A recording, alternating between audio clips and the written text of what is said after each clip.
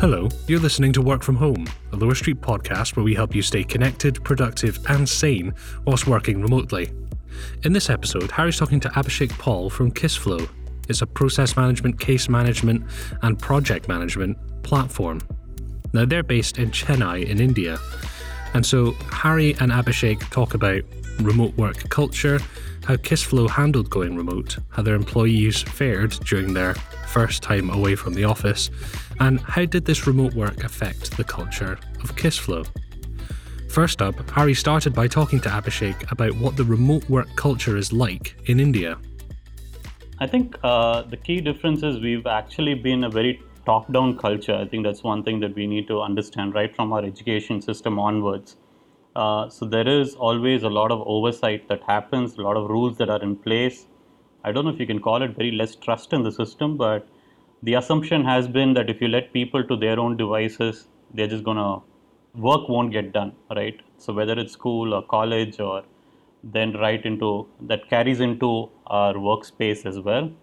And we've always worked on, bringing people together, building huge offices and having everybody travel and work under the supervision of the manager. And sadly, even though we are a big IT destination, we've never really leveraged it to use remote work or work from home. The shift that happened over the last couple of years is companies slowly started experimenting a bit. So you had the large services companies saying, you know what, 2 days out of a week, right? It was almost like grudgingly parting away with some power simply because there was a huge demand from people for that. So they used to experiment with 2 days at the most, 2 days in a month, I really forget the number, that you could work from home. That's the extent that we've gone to. I honestly don't know any company that was primarily remote, let alone fully remote in India. Right. And how has the sort of office environment changed post-COVID then? Like, so people are still coming into the office at the moment. Is that how things are in our current state? I don't know if we are post-COVID yet. We are post-lockdown, which means you are allowed to travel, things are opening up. But there are severe restrictions. For example, most offices have primarily said, we don't open till January at least, while some have said it's going to be June or July, so plan accordingly. At Kissflow, what we've done is we've told them, the office is open, but we strongly recommend that you stay wherever you are and there is no need for you to come to office. Everybody has a good home infrastructure allowance that we've given them, their own laptops and good internet connection. And we said, work is getting done, so let's just stay safe. Though rules have eased, we are still pretty much in a wait and watch period. So most companies are still, at least the IT companies, I couldn't talk about other industries. IT companies are primarily still working remotely. And how do you, so if this is kind of a relatively new, or let's say remote work is less widely adopted in India than it is in other countries, what's the sort of response been? Like, how does everyone feel from the employee side right the way up to the employer side? Like, is everyone comfortable with it, or do they? So here in the UK, as I'm sure you hear, and it's much the same in India, like some of the biggest concerns are, I'm so worried that my boss thinks I'm not working, or, and so people are working more and they're sort of curating their video background when they're on calls to make sure that they look professional, that kind of stuff. Like, how has the sort of cultural adoption been, do you think? It's quite interesting. I think we were hesitant to call this an actual test of remote work simply because given the added stress of lockdown, we cut away so many social connections that people had, right? So while they were working from home and working remotely, you couldn't call this like a standard test of remote work, right? So we had to kind of be sensitive to that. You can't just tell them, hey, have you gotten this done? Because we really didn't know. There were places that were shutting down. People were, locked up in their homes. They couldn't step out. So many things were happening. So keeping that to one side, as a company, what we were pleasantly surprised about was the increase in productivity. We were actually budgeting for about a 30% dip in productivity, but we were pleasantly surprised to see initially that people were more productive. One thing that really helped us at Kissflow was that 2 weeks before the country went into lockdown, we were actually seeing the trend across Europe and America of countries going into shutdown.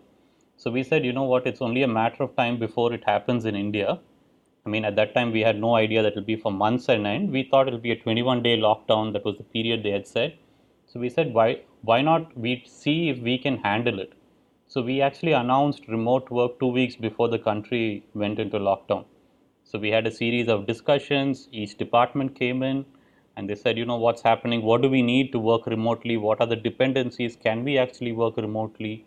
And our employees started working remotely before this announcement was made. So in a sense, they were a little bit more prepared. It wasn't a shock like, don't come to office from tomorrow onwards. I think that helped us ease into it. The second thing that was unexpected, just like the positive productivity in the beginning, there was a dip in productivity as time went on, as the whole thing continued.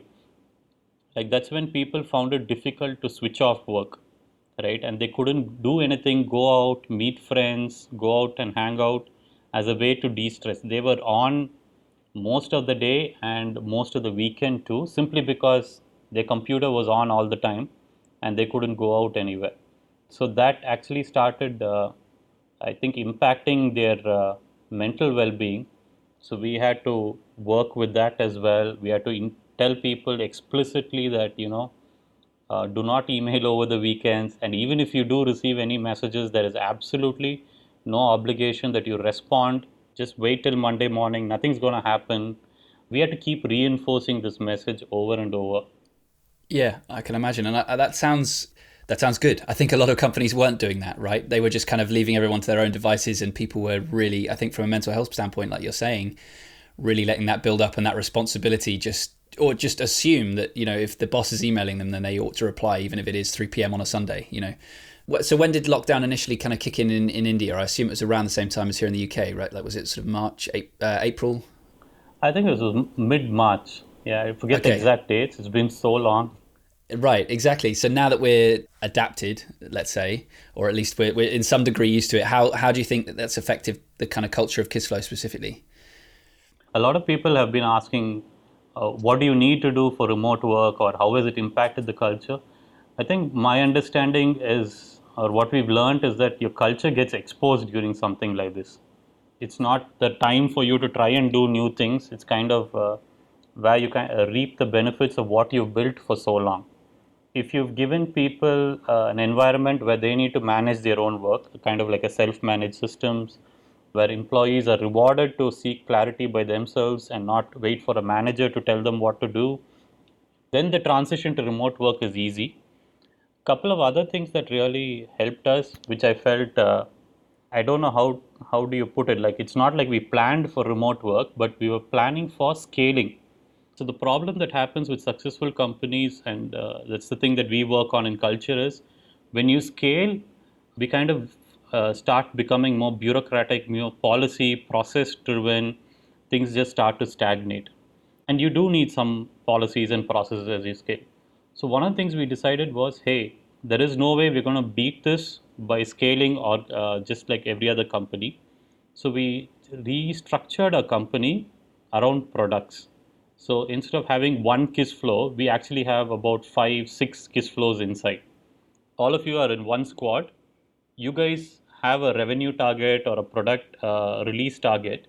You do what is necessary to get the job done. Right? So you become very outcome focused in that sense. You're lean, but you're still delivering value that meets the company objective. Jeff Bezos had this thing, right? Like the 2 pizza rule. If your team is bigger than that can be fed by 2 pizzas, you're too big. So all of these things we did just before lockdown.